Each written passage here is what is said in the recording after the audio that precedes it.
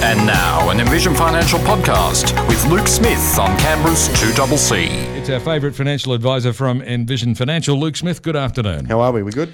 I think we're doing okay. I'm doing okay. How about you? Mate, I'm glad I'm not outside because it looks very, very ordinary. You know, for a miserable day, you're looking remarkably cheerful. Well, why is that? I was really just having a discussion about that picture and the painting, and it was... So, I gather you're with me. You don't like the painting. It's not I don't like the painting. I think everybody's perception of art is very different, and for me, I look at something and say... It's not what you said before the mic was switched on. It's... yeah, it's...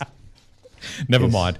Congratulations. I like the other one, Main White's self-portrait. Awesome. I think it's a terrific Awesome. painting. Yeah, Awesome. Exactly. Yeah. Anyway, for whatever reason, we're just the uneducated plebeian masses. We don't understand art. And I think that's the nice thing about art, isn't it? It's what you see and how you interpret it. And I think your measure a little bit earlier was great. Would I hang it in my lounge room? Yes, exactly. I think that's and a great yes, I measure. would. With Main White's painting, I would hang that in my lounge room with pride. I'd say that's a fantastic painting. Yeah, it really it's a cracker. Yeah. It's a great painting. Cracker. Anyway, we're here to talk about money, which is something you need if you want to buy expensive works of art. You need to have some money. And in order to have some money, you need to learn how to save it and to manage it, don't you? Correct. Indeed. So that's what we're here to do today. Some informed decisions. Exactly. Now, we've got a couple of things to talk about here today. First of all, our topic of the day is what's the difference between super and pension phases. But you also want to look at some changes to, I think, the rules of managed funds. What's going on there? It's more just, I guess,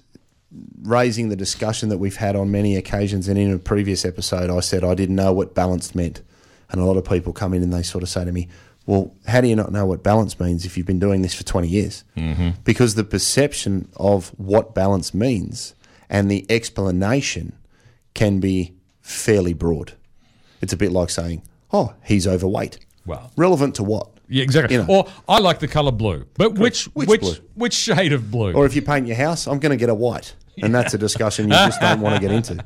Yes. And I think it's really important that it's coming to light now because in the article we're referring to here, ASIC has now gone back to a number of the fund managers around the country because the term balanced, when they looked at their underlying investments, was actually far more aggressive than the label depicted. Mm-hmm. And we've discussed in many a show about looking under the hood and saying, if I'm in a super fund and it's the balanced option, what does that actually mean? Well, because from one fund to another fund, the mix of investments in those funds might be totally different. 100%. They'll say it's balanced, but it's totally different from another fund, which also says it's balanced. That's exactly right. And I think the important thing people need to keep in mind is generally they look at two key things when they're comparing performance or the value. They look at the performance of the fund and they look at the cost of the fund. Yes. And if you're looking at two balanced funds, and I use the analogy in the office regularly, if I've got a Commodore and you've got a Commodore and you're going down the parkway doing 140 kilometres an hour and I'm doing 100 kilometres an hour and we're in the same car, how can they be the same? Mm-hmm. So balanced doesn't necessarily mean balanced in another environment, as you just said. And I just think, it's important to bring to the attention of people regularly, look under the hood, see what you're actually holding. Because in times of good markets... I'm just working out that car analogy. So they're both Commodores. They've got the same label on the boot lid. Yep. But they're being driven differently. Correct. There you go. And that's the analogy of different risk profiles. Okay. If I've got 85% growth assets against 50% growth assets, it's not appropriate to say that they're the same because they're not, just because the badge on the boot lid's the same. Okay. So you've got to look under the hood, check it out. And I thought it was just a really interesting article because we've been talking about it a fair bit of late, and now ASIC are actually starting to investigate. So what are they actually doing? Are they're going to make some sort of official definition? Well, they're now looking to try and get people to use more appropriate language that is more in line with the underlying nature of the investments. So if they're going to talk about balance, I think they may need to come out and quantify the percentage range potentially of how much you're allowed to have in that space before it ceases to be balanced. Okay. So I think it's just important that people always look and see what's there, because we have a lot of people come in and go, well, I could go to this fund and it's performed like this. Okay, but if it's driving at 140 and you think it's doing 100, in good times, that's great. Yeah. In the middle of COVID, when your values come off more than expected, then you need to be mindful of what you're actually holding and understand that as part of your broader investment philosophy, so you have that element of comfort at all times. Marvellous. Now, on to today's main theme. What's the difference between super and pension phases? Well, obviously, super does change over your working life, and while you're working, money comes in. Yep. And then when it's time to retire, it's time to start taking money out. Correct. And I think it's important to talk about that, because through the COVID period, we've had a number of people come in and go, I'm going to retire now because I've had enough, or I'm going to continue working, or I'll go back to work, and all those different manifestations. The important thing about superannuation is to understand the two stages that it goes through. In accumulation phase, we've got money coming in. So we're making contributions, we are receiving income and payments from various sources. You have to meet a certain age to be able to take it out, and that's called your Commonwealth preservation age, and depending on the year you're born, it could be between 55 and 60. Mm-hmm. In accumulation phase, the earnings inside the fund are taxed at a maximum rate of 15%. Okay, that's very important, because you pay contributions tax for some money that goes into super. You pay 15% tax on earnings, less franking credits and other deductions. And in the franking environment, that's very important for a lot of people that traditionally held bank stocks and things of that nature, because in a superannuation, in accumulation phase, the franking credits help to mitigate or reduce the tax payable within the fund. And you pay capital gains tax in accumulation phase on the growth of an asset that you may sell. So, for example, you paid $50 for CBA shares, you sold them at $100, you pay tax at a rate of 10% where the asset is held for more than 12 months in accumulation phase. So that side of your wealth accumulation is going in, building up, paying some tax along the way. And I find there's a fairly large disconnection or some confusion potentially when people actually do retire. They look at me and say, okay, so I pull it all out now? Is it how do I do this retirement thing and get the money out that I've spent a lot of time accumulating? And that's when we move from accumulation phase to pension phase. Now, the underlying assets are not affected. So you don't need to sell anything, you don't need to move anything, you don't need to make any wholesale changes. Okay, and you don't take a massive payout and then put it into a brand new investment. Exactly right. All we do is we take off the accumulation hat and we put on a pension hat.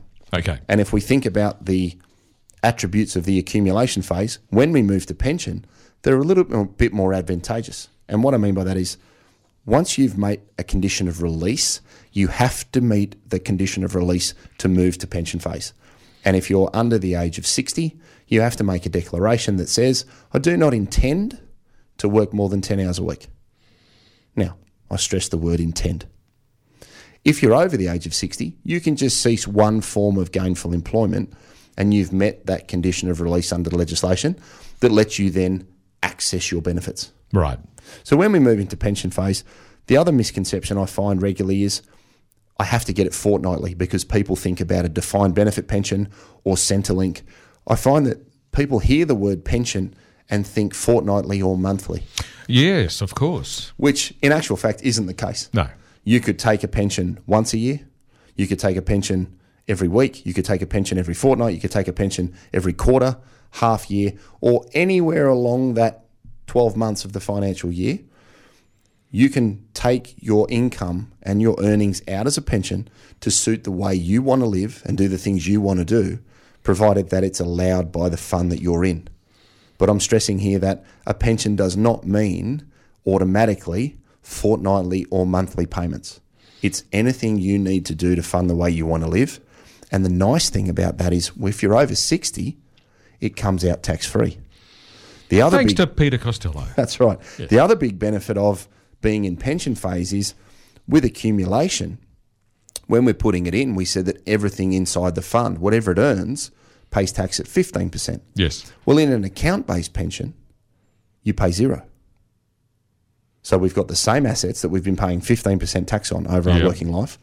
We now put the pension hat on and say, hey, instead of putting it in, we'd like to take some out. Yes. And we turn the tax rate from 15% to zero. Wow.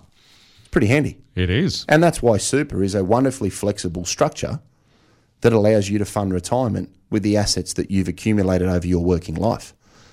Super is not risky. It's just a structure to hold investments. The underlying investments that you hold then determine the amount of risk that you want to take on, or for the use of the analogy from before, how fast do you want to drive the car? Yeah. So I find that if we can break down those 2 points of separation, it's really there to provide some clarity for the listeners around, well, how do we actually do this retirement thing? Yeah. And how do we draw the money out? You meet a condition of release, you make a declaration to your fund, you change the tax status from 15% to 0, where you maintain an account-based pension, and in brackets, you're under the transfer balance cap, which is 1.6 million. And you take money out in a way that suits the way you want to live and meets your lifestyle requirements. That is very, very advantageous. Now, the other change or caveat that we have between accumulation and pension is that you must take a minimum amount during the financial year, depending on your age, that is set by the government. Right. So if you're between 55 and 65 in a non-COVID environment, that's 4%. 4% of what? The total amount? The account balance. Okay. Either on the first day of the year, of the financial year, which is 1st of July, or when you start the pension during the year, because you can start them any time, depending on when you've met the condition of release. So you need to draw the minimum for your age. So up to 65, 4%. Now, during COVID, what the government has said is a lot of people don't want to be pulling out any more than they need. Yes. They'd like to see their values improve. Yes. So the government has halved the minimums to try and allow people to take out less, so they have more of their money invested for longer, so that we can see the value of that account improve. And I think it's a very prudent thing to do, and a similar thing was done in the GFC in 08 and 09. Yeah. All right, so just putting aside the COVID special provisions for the moment, if you don't want to take out 4%, but the government says you have to, are you able to take that 4% out and then put some back in sneakily? Well, and here's where we start to now manipulate our strategies to get the outcome that we're after. If you don't want to take the minimum, then you need to weigh up, okay, well, I'll stay in accumulation and I'll just make lump sum withdrawals to meet what I need. If I start a pension, I get that tax-free status, but what if I don't need the money? Right. So now you're weighing up tax-free inside the fund and taking some out against not starting a pension and paying 15% and just making some lump sum withdrawals. And that's where we start to finesse the strategies around your living costs, what you need, are you working? And to your point, as I said earlier with the pension structure, if you took a pension out on the 1st of June, met your minimum requirements, and then on the 1st of July, put that money straight back into superannuation, you're well within your rights to do that. Okay. So it sounds shifty, but it's not. Yeah, well, look, it's about bending, not breaking. I think that's probably a better way of looking at it. Now, to put money into superannuation, you need to be under the age of 65 to not meet a work test. Yeah. If you're over 65, you need to meet a work test and do 40 hours in 30 days. Okay. So you could pull the money out because you don't need it during the year. You've met your minimum, and then you could put it back into superannuation. Now, here's where you need to get it right. Once you start a pension, you can't add to its capital value without moving it back to accumulation phase. Right. So you generally find that people may run two accounts. They've had all of the money they've been accumulating in super over their working life, and then they decide to put their pension hat on and start that income stream to meet whatever their living costs are, in addition to other sources of income like part-time work, trusts, rental properties, whatever else you may have going on. If you pull that money out, a lot of clients will have a second, just a little super fund account there that'll have a few dollars in it because they need somewhere to put either their contributions back in or employer contributions if you're working part-time, or somewhere to make a deductible contribution if you want to offset your tax, et cetera, et cetera. So we've got to get the foundation right and understand we accumulate our superannuation, we pay tax along the way, we pay capital gains tax on our trades that we facilitate during the financial year. And then when we decide to take the money out, nothing really changes other than the designation of the account and the rules around having to take out that minimum requirement. And there is nothing to say that you can't take it all out in 12 months, but people generally want to be able to use that for as long as possible. Oh, yes. And see it grow over time and get through COVID and get back to a normalised environment where earnings are a little bit stronger. And that's then a function of the risk that you're willing to take on or the speed of the car that you're going to drive as to how much Australian shares you maintain, how much international allocation you have, how much property you maintain, and however you decide to invest your money in line with how you feel towards risk. So we accumulate it, then we take a pension. The underlying assets don't need to change. We just need to meet a condition of release to go from money in to money out. And we need to meet the minimum requirement once we put that pension hat on to maintain the tax-free status within the pension account itself. So, Luke, what should people consider when they're thinking about the phases and what phase they should be in? Well, I think the important thing to consider here is what they're trying to achieve. If you've been accumulating over your working life and you're thinking about then starting a pension, look to try and maximise your deductible contributions to get up to $25,000 in with your employer payments and your own money, because that'll help you from a tax perspective. Think about using the non-concessional rules, which is allowing $100,000 a year or $300,000 in a single transaction. Consider downsizer. If you're going to sell your family home and want to get some additional money into super before you start a pension and make everything tax-free, the downsizer legislation where you can put in up to $300,000 each in a couple is really handy when you're looking to try and maximise the base from which an income stream can be funded in relation to the pension. Look at how your investments are structured. You know, we talked earlier about risk and the speed of the car. Understand how you feel, because in good times it's great, in bad times not so much. And I find people really get frustrated if they're maintaining assets that are outside of what they understood, because we know balanced doesn't really mean balanced anymore. No, it could mean any damn thing at all. Exactly right.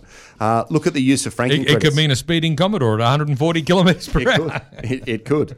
Look at the franking credits and the use of franking credits inside your accounts, because whether it's accumulation or pension, in the accumulation phase it can help to reduce or mitigate tax payable. And within the pension phase, they're really useful because surplus franking credits are refunded. And as we said before the break, if the tax profile of your pension is zero and you have $5,000 of franking credits that you haven't had to pay any tax on, the ATO will give you a cheque when you lodge your tax return of the super fund for $5,000. So franking credits are very, very powerful and should be maximised, especially in pension phase, to try and underpin the ongoing income stream of your broader portfolio. So there's some things that people can consider, because what you need and how you get what you need is just as important as the outcome that you need. All righty. So, yeah, well, that's all right. I'm trying to remember all of this for future reference. You know, it's a complicated topic, but the simple thing is you're accumulating while you're working, and then when it's time to retire, you move to the pension phase. But there's some little tricks along the way to make sure you get the most out of it. Yeah, and I think you touched on, before the ad break, a great idea. Take your pension payment out, put it straight back in and continue to grow your super. No one says you can't. You just need to meet certain rules at certain ages to be able to do that. But it's a great strategy to maximise the longevity of the money that you've got working for you. Fantastic. So if we want to know more about our superannuation fund, whether it's in the accumulation phase or the pension phase, or if we want to know anything about any kind of financial advice at all, what should we do? Yep, 6260 4749. Come in, sit down, have a chat and just see where things are at. And if you want to help us, we can help you look under the hood and see how fast the car's actually going. I find that's very useful because people are very often very surprised. Envisionfinancial.com.au, we've got the resource centre there. You can go in and join for free and use all of the tools, calculators and information we have there. We've got the podcast, The Strategy Stacker, Luke Talks Money on iTunes and Spotify. And we've got the YouTube channel, Envision Financial Canberra. So if you subscribe to that, you'll get the show every week and you can pause, write down the key points. We break down some of the additional content there and you can subscribe and keep up to date with what we're doing. And it's that YouTube channel, which is the reason why you've brought in 3 cameras today. Yeah, we thought we'd get an extra one of you this week just to try and widen the view. There we go. But next month we have the Ask an Expert series, so we'll have some special guests in talking about what we're going to even more cameras everywhere. Correct, indeed. And if you do watch the YouTube episode that we recorded today, you'll see that sitting here in a radio studio, when Luke said about taking off one hat and putting on another, he actually acted it out. That's it, just in case. Just in case. Forgot we were on radio. But that's why we've got the cameras. Luke, thanks very much. We'll catch you again next Friday. Beautiful. See you Friday.